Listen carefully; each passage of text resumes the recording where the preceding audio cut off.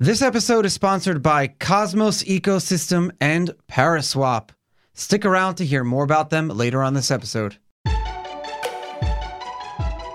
All right. This is the thing. What is up, everyone? I am Charlie Shrem, and you are listening and watching Untold Stories, where twice a week we get to dive deep with some of crypto's coolest people, most influential leaders, the brightest crayons in the box, the sharpest tools in the shed, to find out how this movement truly came to be and where we're going from here, because it's getting bigger by the day, getting more complex by the day, but at the same time, it's getting more fun and interesting and funnier. And I'm starting to remember random stories and be able to make connections where I didn't otherwise make connections.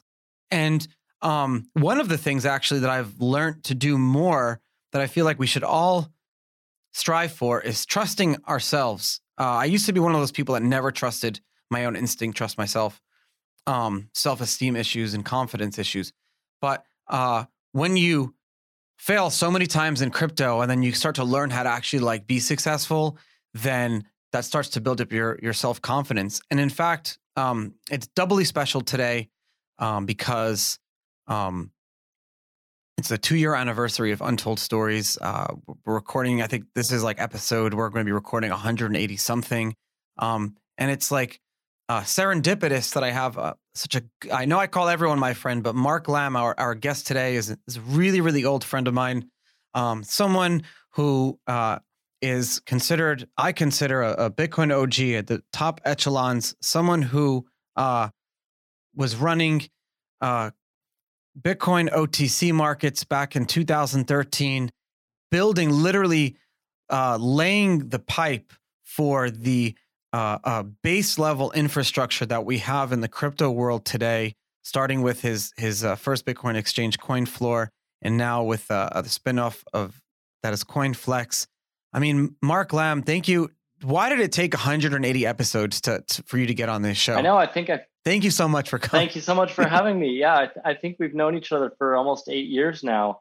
It's a real honor to be here. I think we both kind of got into crypto way back in the day, BitInstant and CoinFloor, kind of both building similar times and both, very active in OTC. And I'm sure we have stories that we could share about that. But yeah, no, it's great to be here on this show. It's thanks for having me, and it's great to be talking about CoinFlex and DeFi and everything that's been happening in crypto.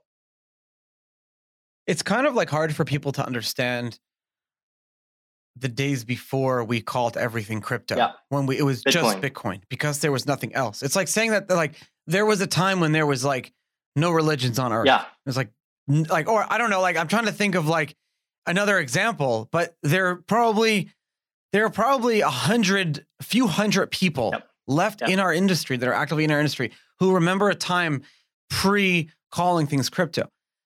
How do you feel? This is, I really didn't even write this question down, but when you talk to people on a daily basis, this is you and I talking, when you're going to get a cup of coffee, you're with your partner and you're meeting another couple or whatever, and someone asks you what you do. How do you feel saying I work in crypto as opposed to I work in Bitcoin? Well, it's really interesting because when you and I got in, it was just Bitcoin, and it was kind of this period where we were all on the same side.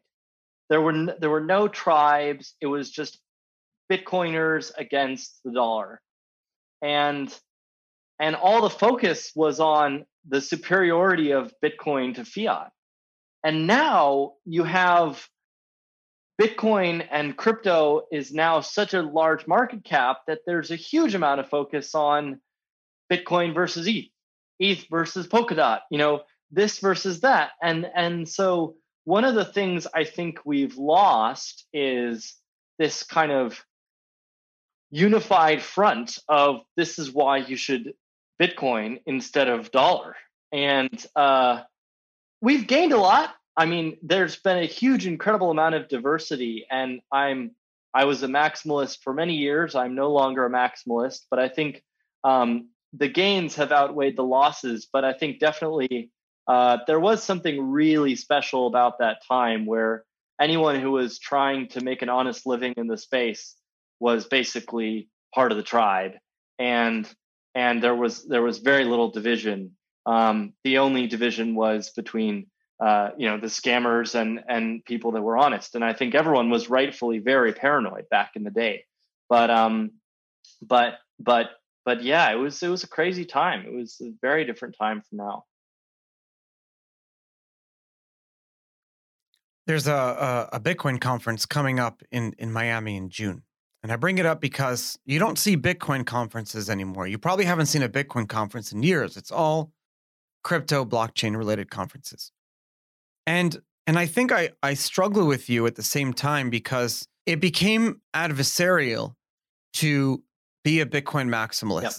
I want to figure out a way to be able to embrace Bitcoin and then embrace crypto, but at the same time, not create like a maximalist mentality. Is there a way to do that? Is there a way to like have it where it's like, and I think that this conference struggles with it because they want to disincentivize booths of crypto, of altcoins and stuff.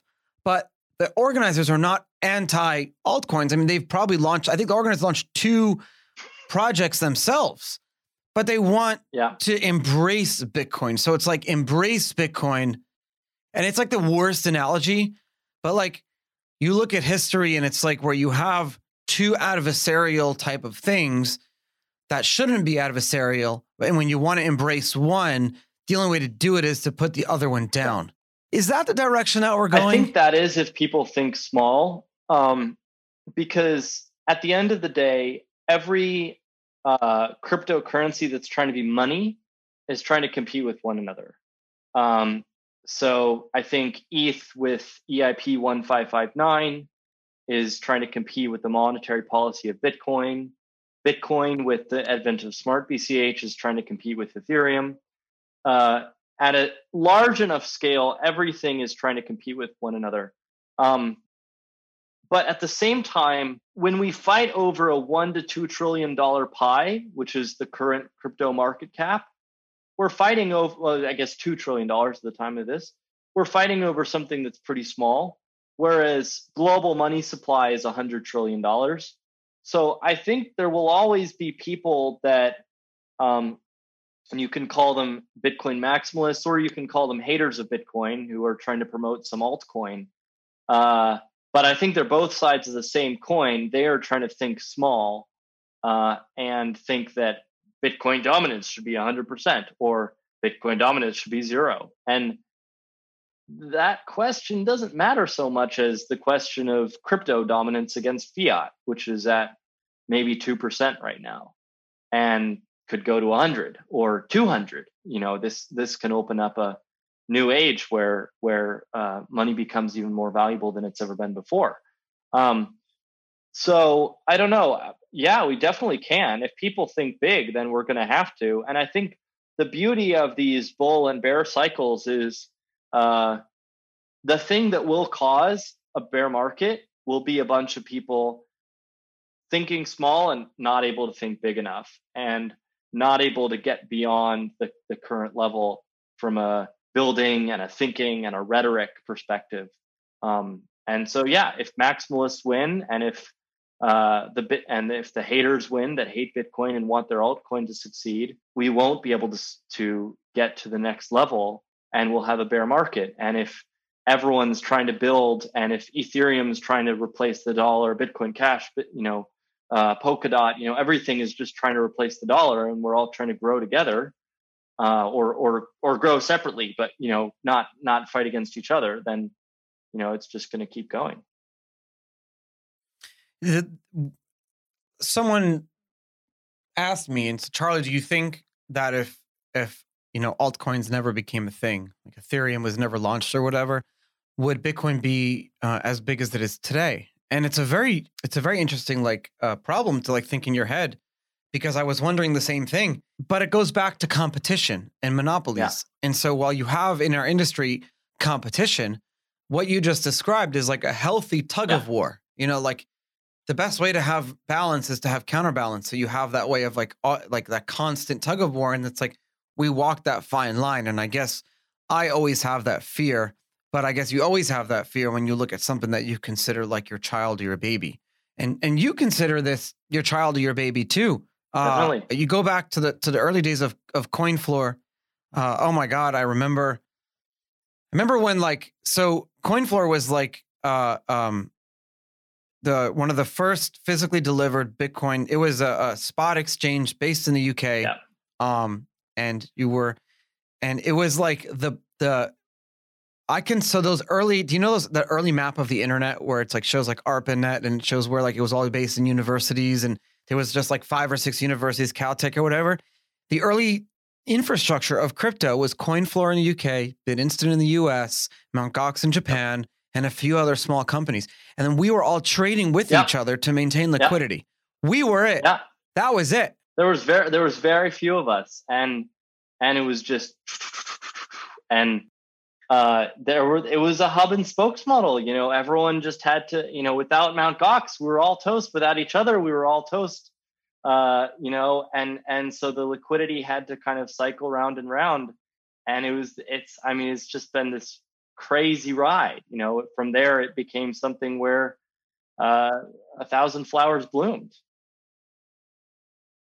You're probably one of the longest CEOs in the space, I would say, like, because you were around, I think you're definitely around before Coinbase had launched. And so I don't know, like Stephen Pear from BitPay or whatever, I'm no longer doing BitInstant stuff. So now you're still in this like position where I know CoinFlex is a spinoff of and under the parent, but you're still running this large company. I mean, how has your role changed from 2013 to now? How has that role changed? How is it the same? Yeah, I mean, it's kind of incredible because there are definitely elements where it's the same, and then it's just completely, I mean, the vast majority of it has changed completely. So these days, back in the day, I think I spent way more time dealing with basically the 20 and then it became 100 players that were the biggest volume movers in the UK Bitcoin market. A lot of whom were local Bitcoin brokers, and then a lot of them were payment companies, and then kind of whale investors and whale traders. But and then it became out of control, and I spent more time focused on product, and that was sort of what got me thinking about capital efficiency, spot versus futures. BitMEX started coming onto the scene, and so I started observing that and started learning about physical settlement versus cash settlement, and created CoinFlex. And so now I think that's been the common thread, that towards the later part of CoinFloor, I was creating a lot of markets and building product. And we had our own version of local Bitcoins at one point. We made a few different types of marketplaces. And then now most of my time is actually building crypto tokenized products or markets that fit different needs. And then, you know, I'm now kind of getting back into the kind of marketing space and the promotion space and talking to people about these different products. But yeah, it's been quite a journey in terms of like just the role. Yeah.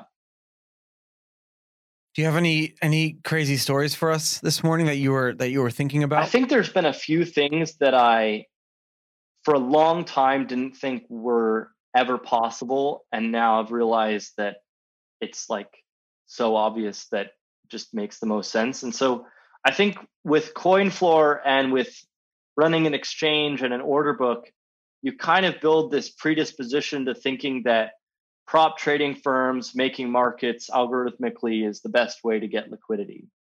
And you end up thinking that certain things are the way things should be. Order books are the winning model, you know, et cetera. And with DeFi, it kind of challenged every misconception I had about the space. And at some point I just kind of thought, okay, I should just let it all go and rebuild. And so I did that. And what we realized was a number of things. One, which I think is probably the biggest one that's true today and going to be true in 5 years and 10 years and 20 years, which is that passive capital wants to do the stuff that active capital is doing. And so passive capital, I consider retail, high net worth, institutional, anyone, regardless of your net worth, anyone that's basically not actively managing their trading, their investing every day, day in, day out. And so not a high frequency trader, not a professional trader. And so I think there's passive capital and then there's active capital. And passive capital, they want the same yield. They want the same thing. Active capital wants to trade basis, which is, for all those who don't know, that's buying spot and selling futures. And futures are usually at a premium. And so you can capture that premium. Passive capital wants to do that too. So we created FlexUSD, which kind of pays, 10 to 14% annualized, sometimes as much as 80% annualized, just from the basis trade. And you tokenize it with one click with USDC, and you're into this basis trade. And it's the same thing that professional high frequency traders are doing and active capital are doing. But now as a passive capital guy, as an individual investor or a fund that isn't managing this stuff day to day, you can just one click and do it. And so we have large institutions that are minting FlexUSD and retail guys. We're so stupid. Yeah. You and I. We're so stupid that we didn't see this. Yeah. Because here we were sitting there fucking 10 years. We're sitting there 10 years ago and we could have developed some of this stuff. We're sitting here trying to get money around the world. We're sitting here losing bank accounts day by day. We're wiring, crazy amounts of money and moving, millions of dollars worth of Bitcoin between OTC and then between exchanges and everything like that, just so there could be liquidity and some markets can be made. We didn't think that Bitcoin could actually be the collateralized asset in and of itself. Yeah. And what the hell? I mean, I remember there was a month we moved $500 million through Czech Republic bank accounts, all pounds, almost all pounds, and some dollars as well. And it was like, wow. And we were one of their biggest clients as a bank, and then they shut us down. It was like, and I remember the phone call. They were terrified of shutting our accounts down because they were like, "You're our biggest client. The FX trades you guys do are like half of our FX division's revenues." Like, it was insane. We had a big chicken and egg problem. It was a huge, We couldn't use the Bitcoin infrastructure to do what we wanted to do because there was not enough money in it. There wasn't. The pie, like you said, we talk about $2 trillion now. It wasn't even $1 billion. It wasn't even like $500 million. It wasn't even tens of millions. It was nothing. That indicator wasn't even a thing. Market Bitcoin. It wasn't. No one was looking at how much money is stored in what's the market cap of it. We didn't. And I think that's what Tether and USDC got around, which was they aggregated all the deposits and became meaningful enough to negotiate with the banks and not get closed down and do deals that enabled them to retain those accounts. And because they did that and they put it on the Ethereum network and they tokenized it, it solved the problem for everyone. And so I think as a early Bitcoiner, like you and I think both had some experience with cryptography before we got into Bitcoin. And so kind of like Linux and open source movements and cryptographic backgrounds. And so as someone that thinks about that, you think about a stable coin and you think, well, this isn't exactly perfect because they have the problems of getting their bank accounts shut down as well.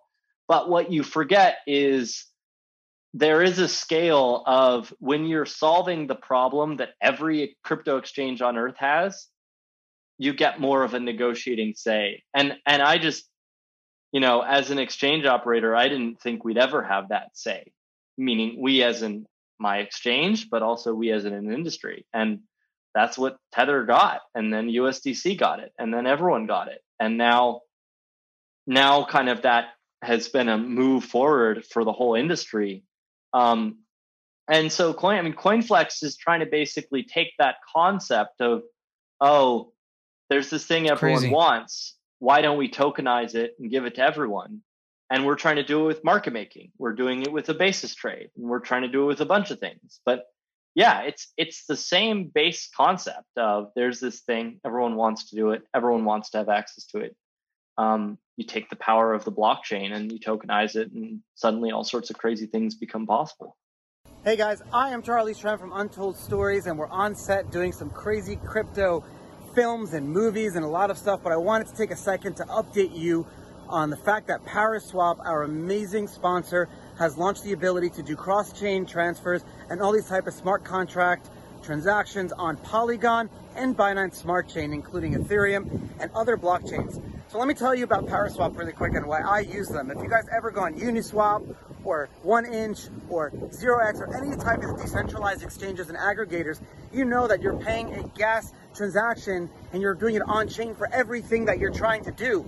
Well, Paraswap amalgamates everything together. So before you try to do any type of cross-chain transfer or decentralized trade from one coin or token to another, you predefine everything on Paraswap, and their smart contracts, which are open source, do everything for you. Make sure you check them out at untoldstories.link/Paraswap. That's untoldstories.link/Paraswap, and make sure you stay updated on Untold Stories and all the cool cats that we're doing. If you have not already started exploring the land of Cosmos and their whole ecosystem, make sure you start checking them out now. There are so many projects and blockchains that are launching in the Cosmos ecosystem using the Tendermint SDK, including actually our sponsor Kava Labs are in there using their decentralized protocols. And one of my favorite things about Cosmos is the fact that all blockchains that launch in their ecosystem come with this inter-blockchain interoperability, IBC, that really allows all companies and products and individual blockchains within Cosmos to not only work together, but all out of the box interact with each other. You really need this from the start, because imagine if from the start, all blockchains can talk and work with each other in a decentralized way. Well, that's what Cosmos is doing from the get-go. Make sure you listen to an awesome episode I did on here on Untold Stories with the Tendermint CEO, Peng Chong. It was really, really awesome. And I learned a lot about not only crypto and blockchains, but just life in general. Make sure you check them out at untoldstories.link/Cosmos. That's untoldstories.link/Cosmos. I've been living in a largely like blockchain world because I don't have like lots of bank accounts. Yeah. I don't have the ability to maintain accounts for long periods of time. I'm still paying for what happened 10 years ago with how we all had to just constantly be opening up accounts and getting shut down. I can't walk into a bank nowadays and open up an account. It's very difficult for me. I'm like banished from check systems, and a lot of early crypto people too. And I know you struggle with the same issue. We're paying for that because in the early days we couldn't get banking. We felt dirty. We had to like build these businesses and then have them be like constantly like whack-a-mole. And that infrastructure is taken for granted nowadays. It's almost taken for granted of that you can download an app, connect your bank account, and buy Bitcoin or buy crypto or sell it in any country in the world. Anywhere. It's taken advantage of what only a few years ago you couldn't do that. You have to slave over that. So now we've like passed that, and now we're moving on to the next level where it's like, okay, getting in and out of crypto is easy, and now we want to use it for things.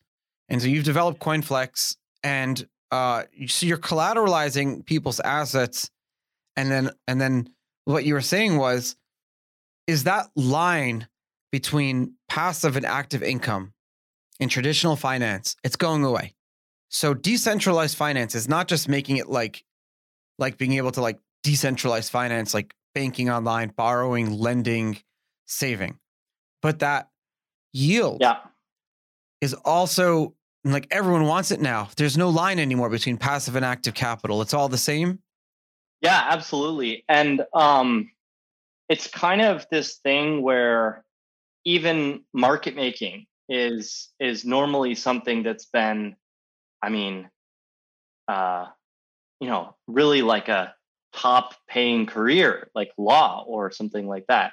And with Uniswap, Really? well, I mean, think about it. Like market making on on traditional exchanges is something that you don't have a lot of people have access to. And Yeah. now anyone can do it with Uniswap, and it's a super naive strategy. X times Y equals K, but it works, It works because it's 100% transparent. Exactly.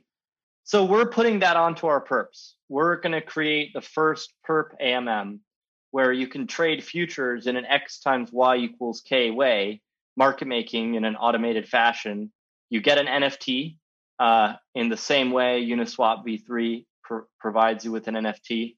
And that tracks your capital and your deposits and your liquidity. And it's all centralized exchange. Explain this. Yeah, Sorry. Yeah, go ahead. Explain this, because I look at it layers of an onion. We went through the early layers, decentralized finance. A lot of people are finally grasping what that is. You can go on places like Uniswap. You can trade one asset for another. Automated market makers is just basically two pools of whatever is being traded. So if it's like Ethereum versus another token, you have two pools of that. And the software itself will always maintain a balanced level, 50% of pool, and maintain a balanced hybrid price. And that, like, for decades was all done by like the higher echelons of Wall Street power and yada, yada, yada. And those yields were large. Like market makers make a shit ton of money, but that would be like active capital. But now passive capital wants all of that. And so you're launching ways to do that. And so now I'm teeing it off. Explain to us what, because I'm like ready to invest. I'm ready to go. Let's get my USDC in here. Yeah.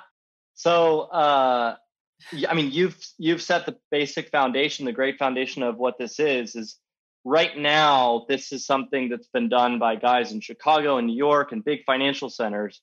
And what Uniswap created was a way, and now a bunch of DeFi exchanges have copied this, as a way to do this automatically in a very simple way. So the market makers typically hedge all their positions. Uniswap and these types of dexes create an AMM, which basically, if the market goes down, it's going to be buying and selling more Bitcoin or more Ethereum or more whatever. But if the market's going down, it's going to be getting longer. It's going to be buying more. And if the market goes up, it's going to be selling out. And so you're in this position, which derivatives traders might call short gamma, or you're equivalently selling calls or selling puts that are covered, where basically if the price goes down, you're a dip buyer. If the price goes up, you're a rally seller.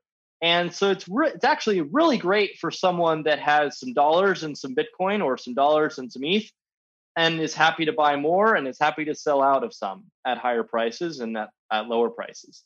And so it's a perfect trade. And if the market just ranges up and down and up and down, you make a ton of money from the fees and the spreads that customers pay. And so it's a great strategy for those types of investors. We're rolling one out, which is similar in some ways to V3 and some other projects, which has buy-only mode. So you're never selling out of Bitcoin or ETH or whatever. You're just accumulating more. It also has sell-only mode and the both mode. And we're creating this instead of Ethereum on a blockchain, any sort of blockchain, but instead of blockchain-based and kind of slow and inefficient, we're still tokenizing the liquidity you provide onto the blockchain, but all the trades are happening on a centralized order book. So you get all the efficiency of an order book, and you get the tokenization of that liquidity into an NFT. And so the order book versus blockchain difference is pretty massive, because the way these liquidity providers earn fees on Uniswap is from trade volume. So they're effectively betting on Uniswap having lots of volume, and the more volume, the better. It's just pure. You want as much money, as much volume as possible as a market maker or a liquidity provider. But the problem is on ETH, there are only blocks every 12 seconds. On CoinFlex, we have 100,000 plus transactions a second. So So you can have a lot of trades on a centralized exchange that happen within the 12-second period that might only have a few trades happen on Uniswap. And so that makes for a very, very powerful system where you get all the benefits of democratizing access to market making and giving anyone this kind of tokenized ability to provide liquidity onto the exchange. But you also get the benefits of centralization, which are much, much faster speed and also leverage. So the people that are trading against you are leveraged futures traders. And they do get that transaction finality. Yeah. Once the block does hit. It's actually, yeah, it's a brilliant system because it's like we want settlement finality. Yes. But it doesn't need to be right now for only this. So it's like, okay, let's just say Charlie wants to trade with Mark. Yeah. The process of doing that is like Charlie's wallet has to get approved. Mark's wallet has to get approved on Uniswap.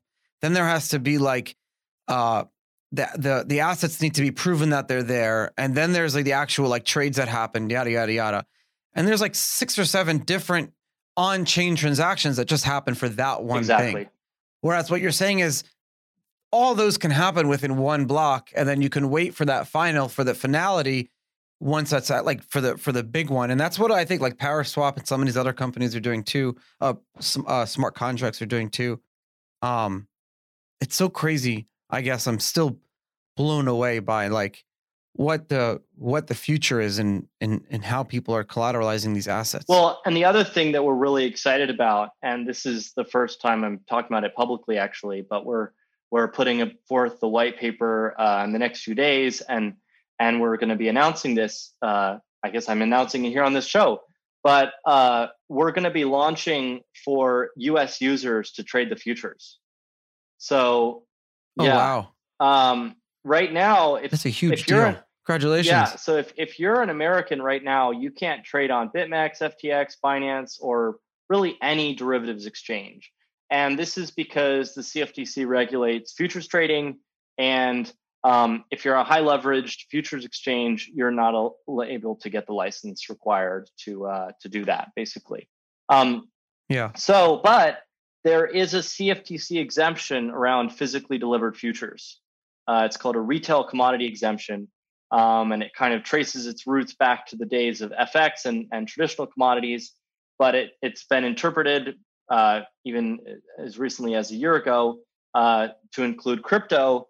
And so we're basically falling under that exemption. The exemption is because physically delivered futures have less room for manipulation than cash settled futures. And so if you're trading on BitMEX or other futures exchanges, you can have your settlement manipulated. You can have all sorts of things happen. It's all settlement. Yeah. It's all settled in cash. Yeah. And so here, if you're long the contract, you can get a Bitcoin. If you're short, an Ethereum or a Bitcoin contract, you can get USDC. Interesting. And it's very powerful. And so we're combining that with, we've talked about Uniswap and a lot of these DEXs. Many of them are US-based businesses. Uniswap certainly is. They don't do KYC on any of their users.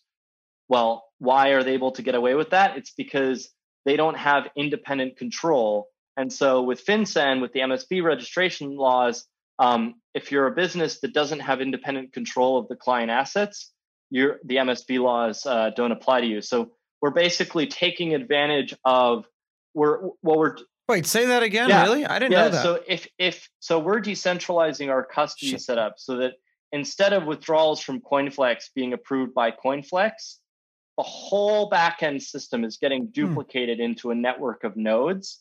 And we're effectively, from the perspective of withdrawals, brilliant. De-risking. Yeah, it's way less risky for clients because right now, if you're a customer of Binance or Coinbase or one of these exchanges, they control your funds. And even if you trust that they're not going to get hacked, you have to also trust they're not going to freeze your funds for some reason. And so hacking, a lot of these exchanges are well capitalized. They might be able to cover one of those problems. But freezing funds happens all the time. And so what we really wanted, and so what we really wanted was a system where users and also regulators, because one of the reasons why FinCEN has this is because they want to regulate businesses that have the ability to freeze funds and the ability to lose funds and the ability to launder funds. And so what we're doing is we're setting ourselves up in such a way, this is getting rolled out soon, it's not live today, but we're setting ourselves up in such a way that we have no independent control over the funds users deposit. And so again, it's this kind of network of nodes. A lot of people are going that route. Yeah. Like Shapeshift2 was no KYC, and then they launched the account system, and they launched like you have to upload your identification documents. But now Shapeshift is going away with that again, saying we're going fully decentralized again. A lot of new blockchain ecosystems, federations are launching with the mainnet, and where the federation of validators or whatever control everything. I mean, it's not a new concept. You look at most people don't realize this, but actually like when you get banned on Facebook or Instagram, Facebook doesn't have control over that. There's a Facebook oversight board. It's a separate organization that's not owned or controlled by Facebook. And Facebook did set it up because Facebook didn't want to like be involved in the decisions of who gets banned. It's de-risking. So that's where it finds their roots. I'm cool with government nowadays and everyone. And I speak to, I know a lot of my friends are civil servants and work in various levels, and I'm friends with mayors and judges and heads of state and everyone like that. And it's funny to like kind of like joke around these things, but how fluid and how crazy this industry has changed in the past 10 years. Well, the way I think about it is if Google had to require every user to submit a passport before they could conduct a search engine query, Google's business would have never succeeded. And the same goes for Facebook or Instagram or any of the companies that have become $100 billion or $1 trillion companies.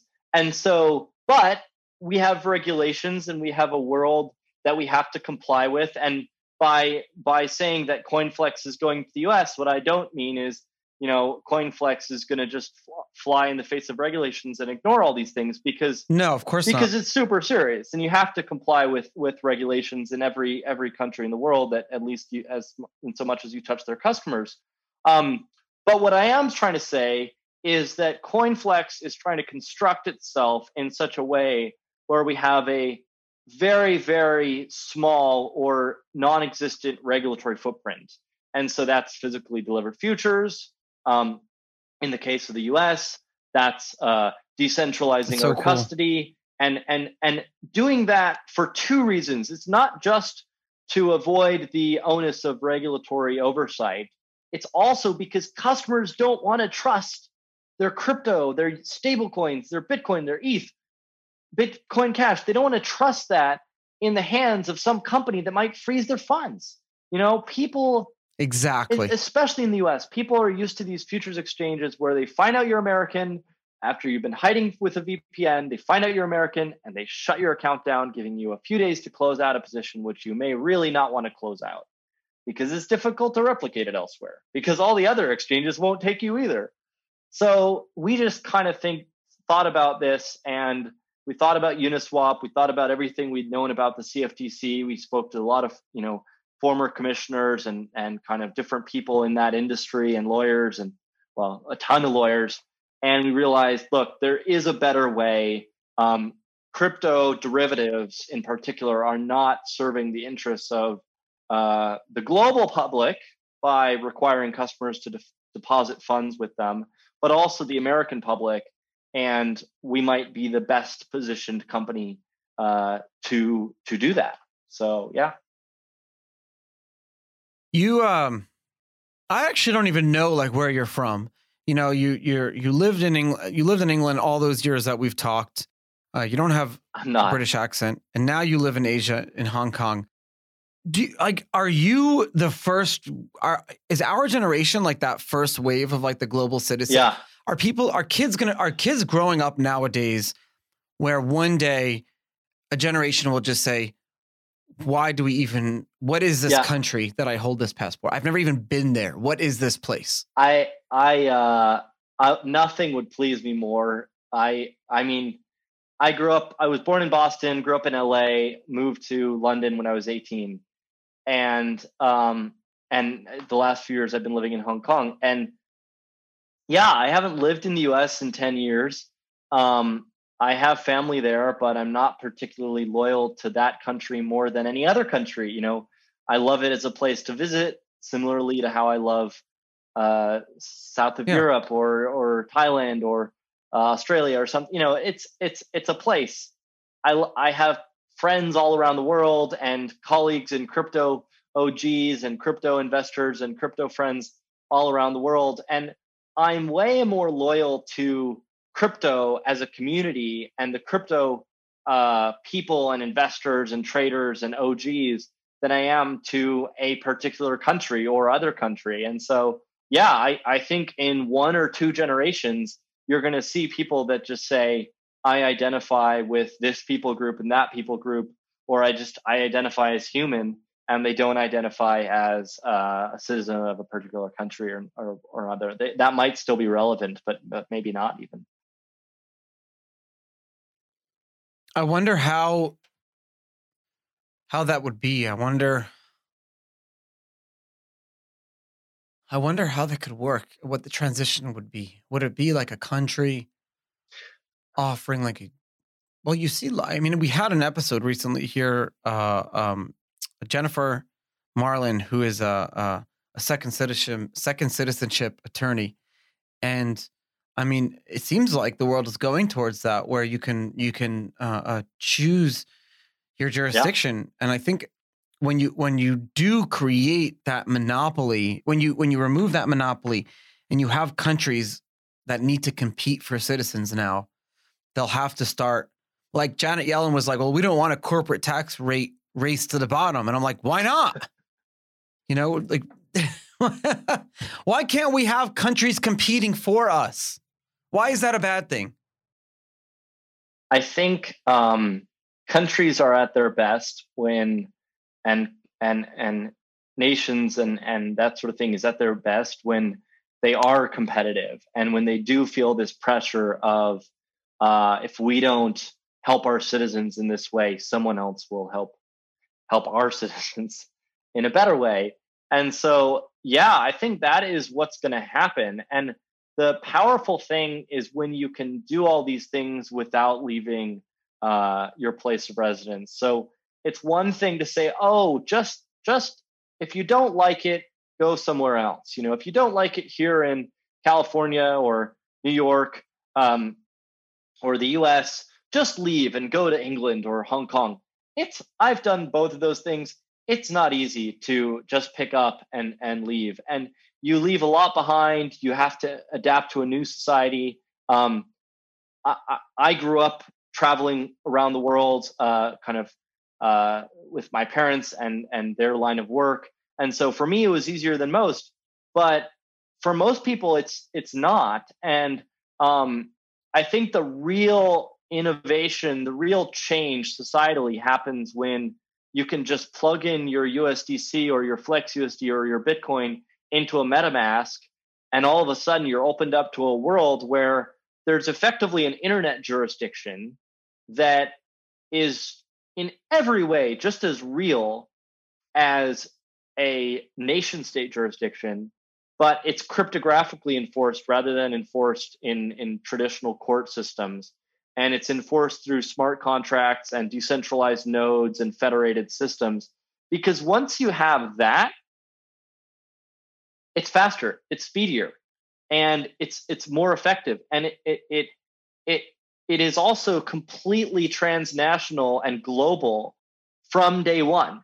So rather than a startup going and saying, oh, we're now open to the citizens of Germany and we're now open to the citizens of the Netherlands, you're instantly open to all the citizens of MetaMask, which is now a population bigger than many countries and certainly wealthier than a lot of countries. So that's the other thing that changes is like the amount of capital involved means that serving this country, it's like Singapore or Liechtenstein. It's one of the highest GDP quasi nation states in the world. So that becomes a powerful market in its own right.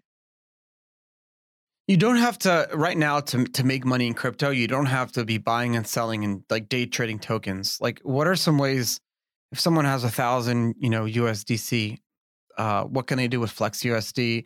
What other things can they do in the industry? Like, what's a safe type of yield Yeah, that you would say to your friends? Obviously, FlexUSD is one, but I want to not just talk about myself. So, Compound, I think, Aave are both some of the safest things you can do with your USDC. Those are basically decentralized lending platforms that also pay interest on chain.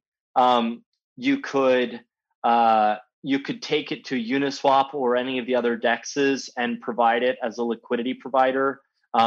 You will have the risk there that you end up buying an asset, buying Bitcoin, buying ETH, buying Aave or Wi-Fi or some sort of token, but it will probably be higher yield than just straight up lending it. And if you're long or if you're bullish on the industry, it's a great thing to do anyway. So there's so many things. Well, if you're lending, if you're like DeFi lending on Compound, for example, right? Like what's the risk? So like I'm looking at the risk is basically that there's a monster liquidation of one of the borrowers on Compound. So Compound has over collateralized borrowers. In fact, similarly to how CoinFlex has repo borrowers that are taking out perp positions and perp against spot positions. And in both cases, there's over collateralized borrowers, but they're leveraged. So they are collateralizing, let's say, ETH to borrow USDC. And they might be synthetically borrowing from you. And in the case of a liquidation where the price of ETH falls against the dollar and that borrower has to get liquidated, if Compound doesn't have access to enough people that are willing to buy that ETH at a price close to spot in that violently moving market cycle, Compound will not recoup enough dollars to pay back the lender. I think Compound has certain things where if that happens, they will take funds out of some sort of insurance fund type system. Yeah. But so far, they've had many of these liquidations and it's worked very well. Similarly, I mean, CoinFlex has, these types of liquidations. We survived March 13th, which was one of the most volatile periods in all of crypto's history. We've survived. I mean, even just the recent weekend and many volatile incidences then. Yeah. So every situation will the yields get worse? Like right now, you can make 7 to like 14 to 20% doing some of these things. I mean, even going to like the yields are large with low risk. Like you can go to Voyager, BlockFi, who are like publicly traded, audited, money transmission licenses, the whole fucking Slurpee, they got everything. So your risk it's the same risk as keeping money in the local credit union. You can lend to them and they can give you 8 to 10%. That's a pretty big yield on something like USDC. Is it because they can then take that money and go out and get better yield because the market is so still inefficient? So over time, those yields will get smaller, like the market will balance itself out? I think there's very little leverage in crypto. People are always confused whenever I tell them this, but it's the truth. And that's why the yields are so high, because there's a lot of demand for leverage, but there's not a lot of willing providers. What do you mean? So if you think about equities as an asset, trillions of dollars in equities, right? And about 25% of the value of the equities is borrowed against in collateralized lending. So similar to Compound or CoinFlex's repo market, similar type of market dynamics, right? Someone puts a Google share, borrows dollars against it, and they're over collateralized and they're borrowing dollars at a cheap rate. 25%. Now on top of that, there's more leverage in equities in the stock market because then people take derivatives bets on equities as well. And when you add up all the OI on there, it's well north of kind of 50%. So let's say 25 to 50%. Well, in crypto, the market cap of crypto is about 2 trillion. The OI of all the derivatives is about 20 billion. And on top of that, let's say there's maybe another 20 billion on top of that. So 40 billion divided by 2 trillion. It's about 2%. 2 versus 25 to 50. So you're saying that there's like there's less 2% worth of derivatives of the actual underlying asset out there, and that's such a low risk that's why the yields are so high? The market wants to be 25% leveraged, I think. Why? Oh, what? So a healthy market. So we need more leverage. So right now we're still looking is like our industry is so still spot. Yeah. And you need 25% of our market. So we need, like, let's just say our market is worth 2 trillion. For our market to be healthy, 500 billion of that needs to be derivative of the 2 trillion. Well, I don't know what's healthy. I mean, is the equities market healthy? But that's like a normal, thing. I think equities are a pretty normal market. And I think yeah. crypto people want to be more levered. You know, a lot of people have made a bunch of money. They bought crypto. It's gone up. They want to buy a house. They don't want to sell their crypto. Let's say you're sitting on $10 million of crypto and you want to buy $1 million house. It's pretty normal to borrow $1 million, you know, putting up $2 million in collateral or $1.5 million in collateral. The demand for leverage is huge. That's why the yields are 10, 20, 30%. Oh. The demand is enormous. The providers of leverage is the big differentiator. And so if you look at traditional market infrastructure, who is the provider of leverage? It's the Fed. It's the banks. It's a bunch of intermediaries, Interactive Brokers, a bunch of brokerage firms, a bunch of lenders, a bunch of credit firms, but they're all coming from the Federal Reserve. But in crypto, it's me. Bingo. That is exactly correct. And I think that is the thing I find most exciting about crypto is banks are now happy to provide bank accounts. They are not, for the most part, they're not happy to lend in crypto. They're not happy to open up the floodgates and let the dollars pour in terms of lending on an even very safe and collateralized basis. You know, crypto is 24/7 collateral. There are very few things that are as good of a collateral mechanism. You're right. Yeah. I mean, think about a house. It takes a month to sell it. In some market conditions, it might take 3 months. That's not safe collateral at all. I'll take Bitcoin, ETH, BCH, Polkadot, even Dogecoin. We had demand. We don't have Dogecoin listed. We have the first query we got was about Dogecoin repo, i.e. someone wants to take their Doge and borrow dollars against it. And I was like, yeah, that makes perfect sense because Dogecoin trades 24/7. If the Doge market's falling and I've got someone who's in a Doge repo position, I can sell their Doge in an instant. $1 million is no problem. In an instant. So this is an amazingly good market for providing leverage. But the Fed and the banks have a policy against it right now. And my hope is that they continue having a policy for a long time because what's happened is it democratizes the lending game. Lending is the most profitable business in the world. You know, it's the oldest business, it's the biggest business. It is what banks. It creates an efficiency. It creates efficiency. It creates transparency and efficiency in lending. But, you know, lenders versus borrowers versus suppliers, and instead of having shady people in a store, like it completely changes the game. Lending is an amazing business. Banks haven't gotten into it in crypto. I hope they never do, because the end result is now you have this peer-to-peer economy of lenders where anyone can lend against crypto collateral. You know, you can use FlexUSD. If you don't want to use FlexUSD, find someone who wants to borrow dollars and take their Bitcoin and give them your dollars. You know, you don't have to be an exchange to do this. That's the secret thing. Yeah, you can use Compound, you can use FlexUSD, but you could also use yourself. And this is why we're not going where we think FlexUSD is going to be amazing. and it's going to create an enormous economy of very cheap dollars because they're also used as stable coins. And so you can trade with these dollars while you're earning interest on them. But we're not going all in on FlexUSD only because we know that this business, this peer-to-peer business, is peer-to-peer and should be peer-to-peer. So that's why we're rolling out. When can I securitize my house? When can I securitize real estate?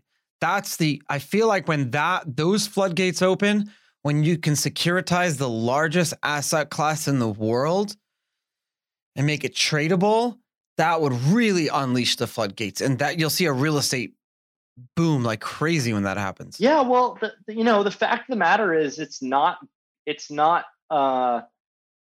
conducive to being as liquid as crypto, because you have all sorts of title disputes. Every country is different. One house is not the same as another house. So there are all these structural reasons why crypto is just a perfect asset to collateralize against.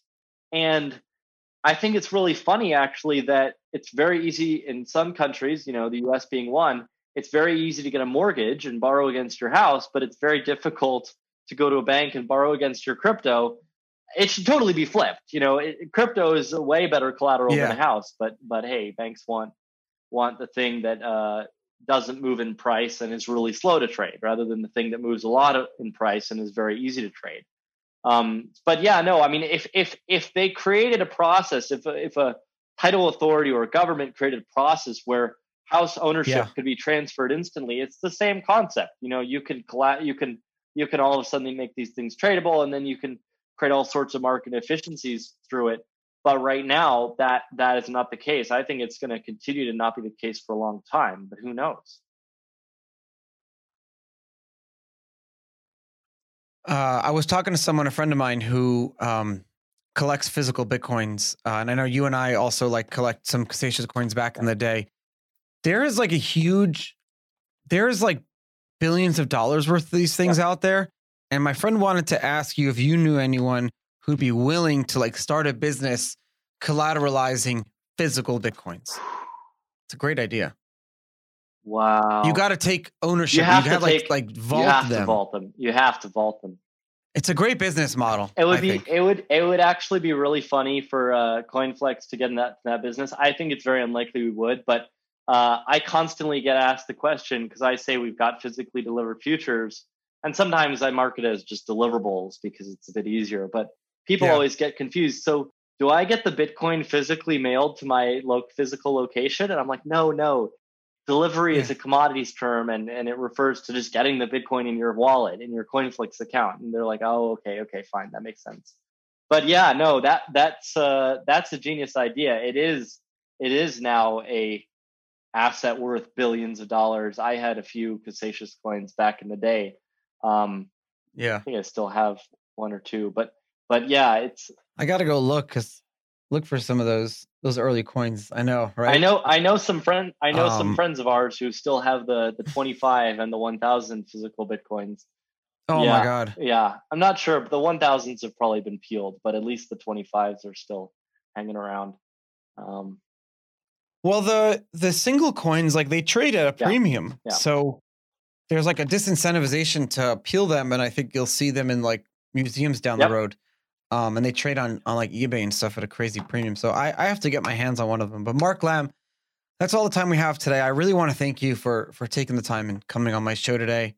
I think we got through a lot, and we definitely taught everyone everything. When I'm tired after a show and I'm like, this was a lot. Yeah, this has been an amazing episode. I can't wait to release it. Thank you so much. Thank you, man. Thanks. This has been awesome.